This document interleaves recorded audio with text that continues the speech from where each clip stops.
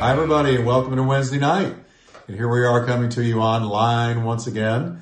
And man, I'm excited about this new series. We're going to be talking about the questions Jesus asked of us. You know, we have a lot of questions for God, don't we? I know that through the years, I've asked God questions like this. Well, Lord, where were you when I went through that? Or why didn't you move this way instead of that way? Or why did you allow this, Lord? Or what kind of good is ever going to come out of this? And just questions. We have questions for God. But sometimes I don't think we stop to think that God has questions for us. As a matter of fact, if you look at the Gospels, you find that Jesus asked many questions. And he asked them of people. And so I want to take in the next few weeks the questions Jesus asked, because the ones he asked are ones that apply to us. And, you know, he might have asked Zacchaeus a question or some leper a question, but the questions pertain to us as well. So I've tried to look at the questions Jesus asked and just pick out the ones that might best apply universally to all of us. And we're going to deal with some of those today, and I can't wait for this series. I believe it's going to be a real blessing to you. I believe it's going to speak to you, it's going to minister to you, because, you know, we need to have these questions answered in our own minds. And so let me just deal with a couple of them tonight. I'm not going to be in a hurry. I'm going to take two questions tonight, two key questions that Jesus asked, and then I'm going to answer them, give us the biblical answer as best I can, and I believe it's going to help you. And as a matter of fact, I'm going to venture to say, you've asked them, and if you haven't thought to think about them or stopped to think about them, you're still wondering about them. These are questions every believer should have a good answer for. You know, Peter said we ought to always be ready to give an answer for the hope that is within us. And so let's take these two questions tonight, and I'm going to read to you the context of where the questions were brought by Jesus, and then I'm going to give you an answer. So grab your Bibles. Hope you got your Bibles right there with you. I'm going to be reading out of the New King James, and whatever version you're in, the questions should be similar. So let's just deal with two questions. The first one, Jesus asked in Mark 8:29. He said to the disciples, "Who do you say I am?" You know, folks, I think that's one of the most important questions of the day, because there's so much scuttlebutt going on around in the culture about who Jesus was, who he wasn't. People giving this answer and that. People giving their idea of who they believe Jesus was, and it couldn't be more unbiblical. And then there are people who are giving a good biblical answer. But there's a lot of questions out there about who Jesus really was and is. So let's look at the context. First of all, let me just talk about this question a minute. He asked this question of the disciples because he knew that a lot of people were out there confused about his identity. So there's nothing new under the sun. In Jesus' day, there was a lot of people confused about who he was. His disciples said, well, some say you're Elijah. Some say you're Jeremiah. Some believe you're a great teacher or a real magician. And this is a crucial question for today. Who is Jesus? Who was he? Who is he? Who does the Bible say he is? You will note, if you ever study the cults are very faithful to mess up the Bible's definition of who Jesus really is.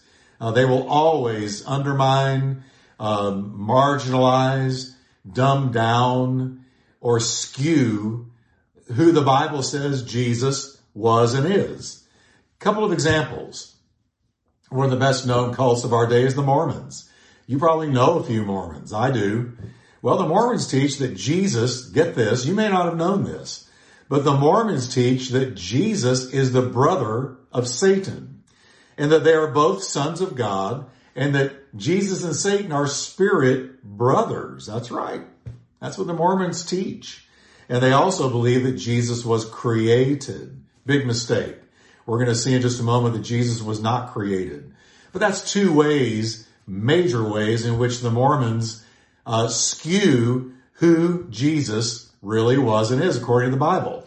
Then we have the well-known JWs, the Jehovah's Witnesses.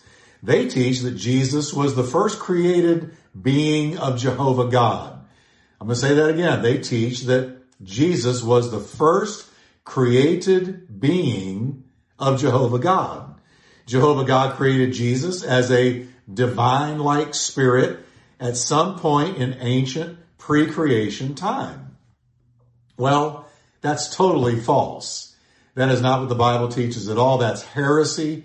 It is rank heresy. So let me ask, who do you say Jesus? If I stopped you on the street and had a microphone up to your face and said, hey, tell me, you're a professing believer. Who do you say Jesus was and is? A good man, a great teacher, our only way to heaven, or one of many ways to heaven?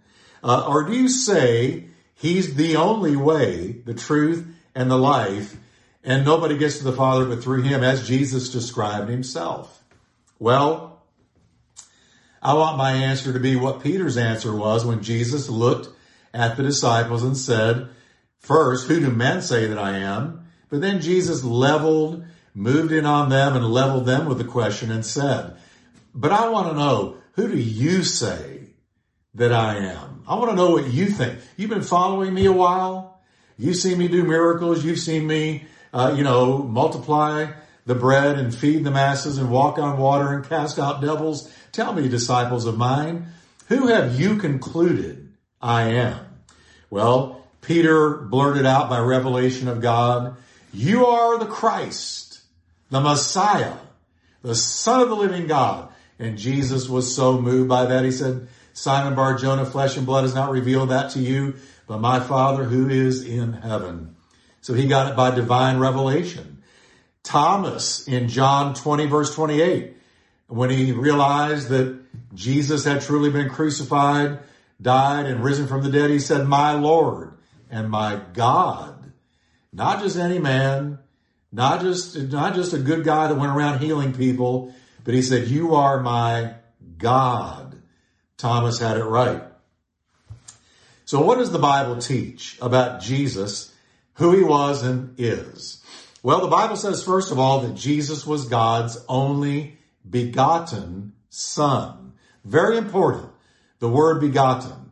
Not just God's only Son, but his only begotten Son. Now, that's a very exclusive statement. The word begotten is from a Greek word that means one and only, one of a kind, literally, the only of its kind.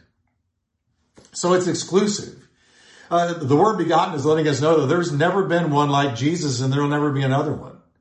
He's the only begotten Son of God. Another, there'll never be like him. There was never anyone begotten of God like Jesus, and there never will be again. Now, we as Christians have been born again, but it's not the same as Jesus being God's only begotten Son. Not at all. Because he was born of the Virgin Mary. He was conceived in Mary's womb by a supernatural act of God. The Holy Spirit overshadowed Mary. And that holy thing conceived in her was God the Son. So he is utterly unique.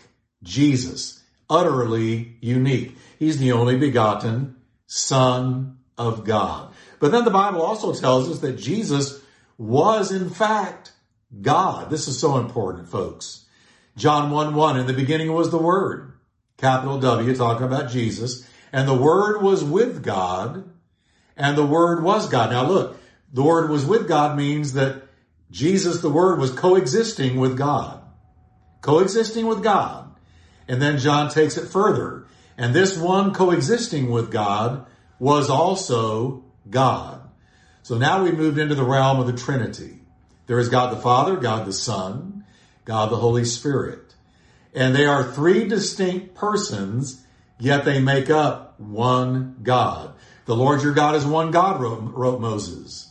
But that one God is comprised of three distinct persons, not forms, not modes, not manifestations, but persons. All right? Being God, that means that Jesus is eternal. You know, we read about God. Isaiah said, from everlasting to everlasting, thou art God. Now, he spoke that about God the Father, Jehovah. But the same is true of the Son, from everlasting to everlasting. It's true of Jesus. He is from everlasting to everlasting because he's God the Son. Jesus has no beginning and has no end. He was never created. Please get that. Because see, like I read to you, the Jehovah's Witnesses say he was created. The Mormons teach he was created. There have been humongous church controversies down through the ages. Was Jesus eternal, coexistent with God, and eternal God himself? Or was he created? This is why there were major church councils. This is why the Council of Nicaea, from which we get the Nicene Creed. This is why they met. This is why the Emperor Constantine brought them together so that they could settle the issue of, was Jesus created? Did he have a beginning, whereas God didn't? Or was Jesus eternal like God? And of course, they decided that the Bible taught, rightly so, that Jesus was never created. He's always been and always will be. God the Father from everlasting to everlasting. God the Son from everlasting to everlasting. So important. Never forget that. We worship an eternal Messiah, an eternal Savior. Amen. We're also told that Jesus was the prophesied and long awaited for Messiah, sent to die on the cross for our sins. Did you know that over 47 Old Testament messianic prophecies were fulfilled in Jesus Christ? Is that amazing? 47. Just start counting from 1 to 47 and realize that in the birth, life, death, burial, and resurrection of Christ, 47 Old Testament prophecies were perfectly fulfilled in Jesus Christ. The Bible says in Acts 2, verse 36, let all the house of Israel therefore know for certain that God has made him both Lord and Christ, this Jesus whom you crucified. So the eternal God the Son was incarnated by a miraculous act of God. God the Son gave up his rights in heaven. Now, he never gave up his deity. Watch this carefully. Jesus never gave up his deity. Not for one moment did Jesus lay aside his deity. When he was on earth, he was all God, all man, all God. But he did give up his rights. He gave up his privileges. And it says in Philippians, he took upon himself the form of a servant, was made in the likeness of man, and was obedient all the way to the death on the cross. And therefore God has highly exalted him and given him a name above every name that is named in heaven and earth and under the earth. So it's very important that we understand Jesus was the prophesied and long awaited for Messiah.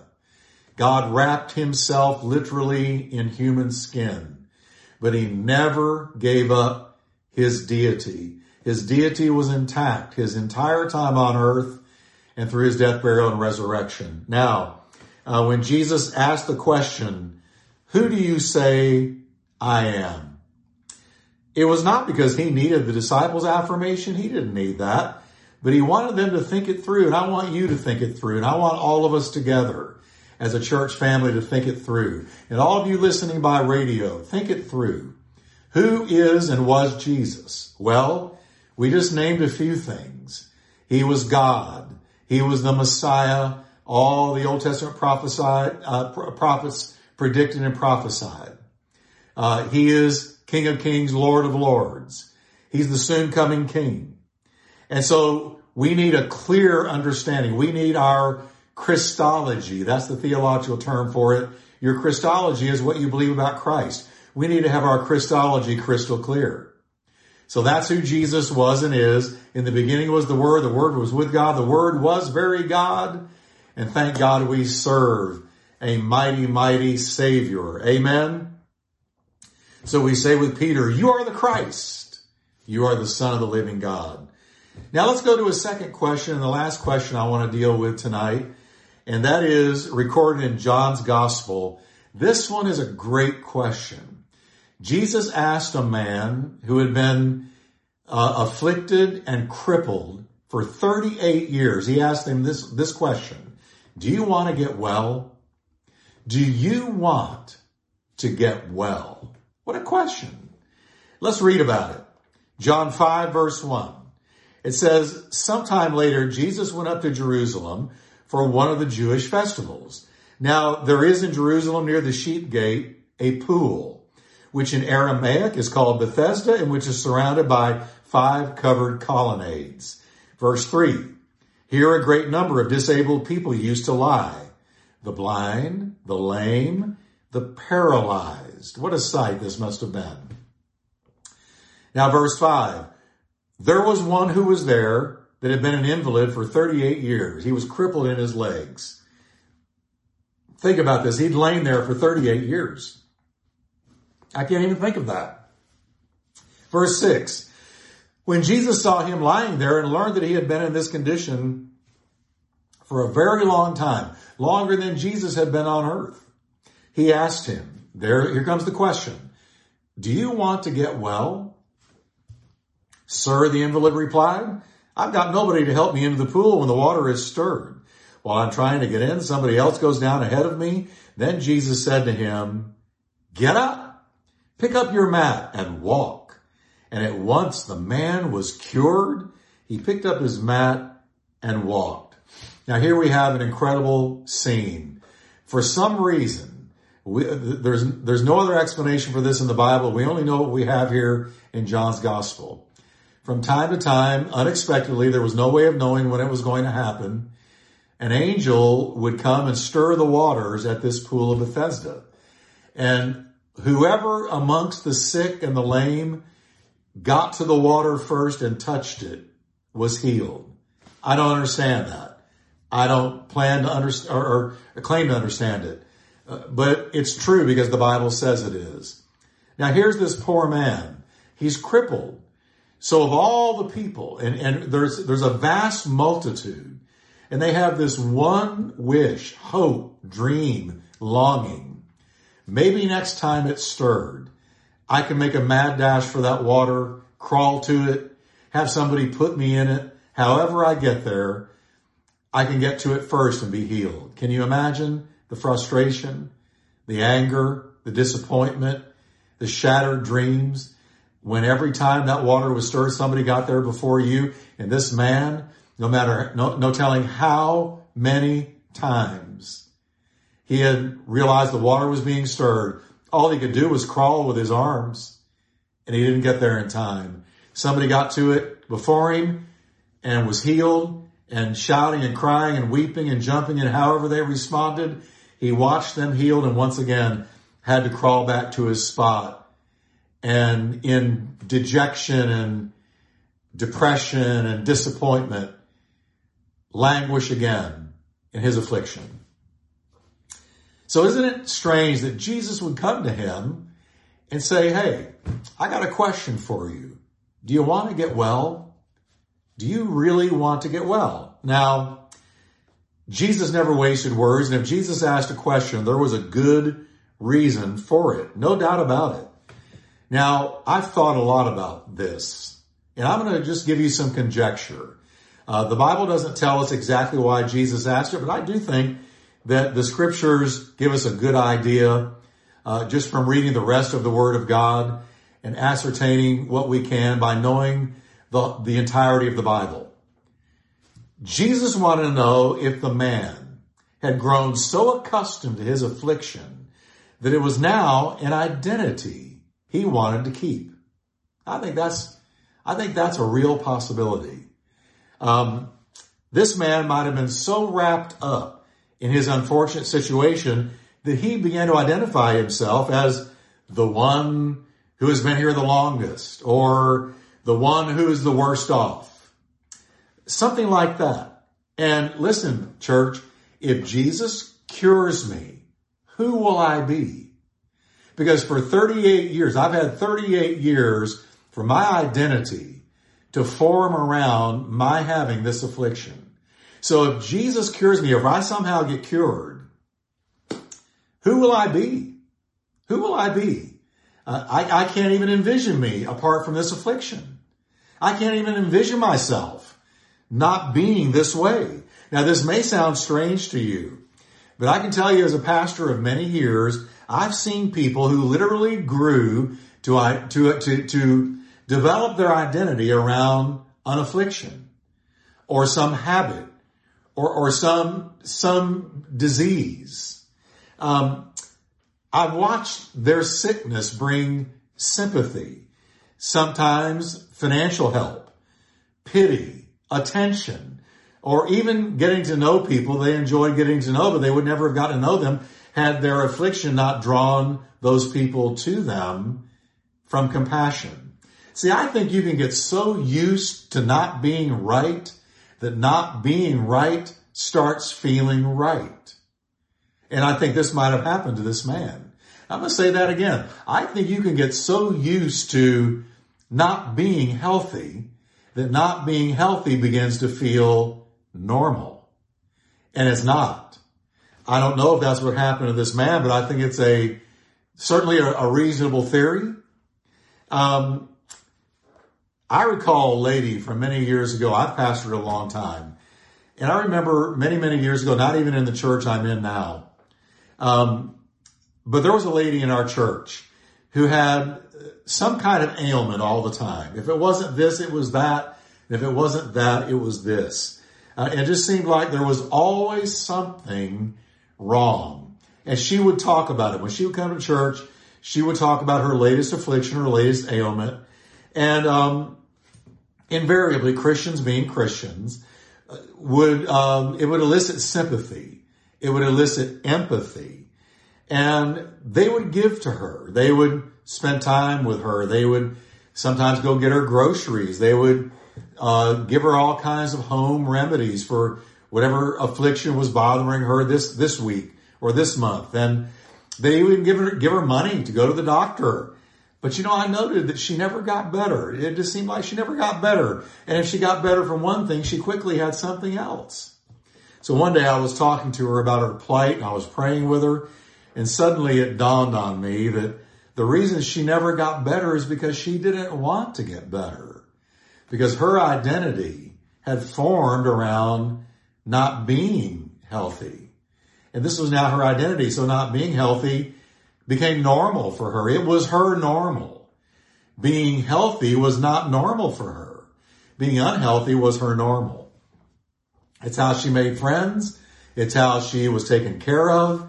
And so I knew right then and there, until she wants to truly get better, this sister is never going to be better. Now, I'm not in any way suggesting this is the case with everybody. I know people that would give anything to be better. Listen, I get it. But I'm just wondering if the reason Jesus said to a man who had been afflicted 38 years, why would he say, do you want to get well? Why would he ask that? Unless perhaps this had happened to this man. Being unhealthy had become his healthy. And maybe he didn't want to face life as a whole man. Maybe he didn't want responsibilities of being whole. Maybe he didn't want to go back to work. Maybe he did not want to re-enter the culture. Maybe he had grown very, very used to being where he was, sitting in this one spot around the same people week in and week out, year in and year out. Maybe this had become the way he liked to live. So Jesus says, do you really want to get well? Because if you want to get well, I can do something about it. So first, can I just suggest to you that if Jesus is going to change us, we got to want to be changed. So let me put it another way. I can hear the question this way. Are you sick and tired of being sick and tired yet? Are you tired of being tired yet? Put it another way. Are you tired of being drunk? Are you tired of being drunk? Do you want to get well? Have you reached that place where you are sick and tired of being sick and tired of walking around the same old mountain, repenting over the same old thing, experience the same conviction, same guilt, same shame? Do you want to get well? I hear Jesus asking, I think there have been times he's asked me that. Do you really want to get well, Jeff? Are you tired of dying for drugs? Are you tired of dying for drugs? Are you tired of falling yet again into porn? Are you so sick and tired of falling over and over again into porn? Are you so sick and tired of it that you want to get well? Do you really want to get well? Can we just allow Jesus to ask us that question? Are you tired of yet another broken relationship? Are you sick and tired of being sick and tired of relationship after relationship failing? Do you want to get well? Do you want to learn some new relationship techniques and strategies and some new wisdom? Are you tired of whatever it is that's ruining your life? Are you tired of it? Are you tired of every good thing God wants to do in your life being sabotaged? Do you want to get well? I think it's a very penetrating question. Are you tired enough to change? Are you tired enough to let God change you? Jesus wanted to know if the despair of his situation had become greater than the perks. So we see that Christ's help can be withheld if we don't invite him into our pain. So I guess what I'm saying tonight is, can we let the question Jesus asked this man also be asked of us? Just imagine Jesus looking in the eye right now, wherever you are, and saying, do you want to get well? Do you want to get well? Because if you want to get well, and you turn to me in faith, I can make you well. I can do something about this. I can help you. I can either heal you or give you enough amazing grace that I can walk you through the valley of this problem. But do you want my help? See, when we complain to God about our circumstances or give him excuses as to why we're in the same place spiritually or emotionally year after year, as I said, walking around the same mountain. Do you know there's a verse in the Old Testament where God says to the children of Israel, you've walked around this mountain long enough? Did you know that's a verse in the Bible? God asked the children of Israel in the wilderness, you've walked around this mountain long enough. It's time to move on. So do you want to move forward spiritually? Do you want to make progress emotionally? Do you want to go to a new place where God can be your all in all? Are you willing to leave the situation that you've allowed yourself to be defined by and let the Lord Jesus be the one who defines you? Are you ready for a new normal? Are you ready for a new reality? Are you ready for a new you? Because listen, you can't make a new you. No. But Jesus can make a new you. He made a new me, and he's making a newer me every day. The man replied to Jesus, Sir, I have no one to help me into the pool when the water is stirred. While I'm trying to get in, somebody else goes down ahead of me. In other words, here's what I think the man was saying. Yes, Lord, I want to get well. I've tried to get down there and I can't. So if you want to know if I really want to get well, you better know I want to get well. I just haven't been able to beat the first guy to the water. And so Jesus said, very well then, get up, pick up your mat, and walk. And at once, this man, whose legs no doubt were pretzels, his muscles were totally atrophied. And all of a sudden, strength surged into those dead legs. And this man stood up on his feet. And he entered a brand new life. The greatest miracle of all is when we say, Jesus, I'm so tired of my sin. I'm so tired of failing. I'm so tired of ruining myself. I'm so tired of these destructive habits. I'm so tired of living in darkness and living under the sway of the devil. I'm so tired of this sinful life. Please, Lord, forgive me and come into my heart and be my Savior and Lord. And you know what? When you do that, strength surged into this man's legs. The life of God surged into his legs. But when you pray that prayer and ask Christ into your heart, the life of God surges into your spirit man.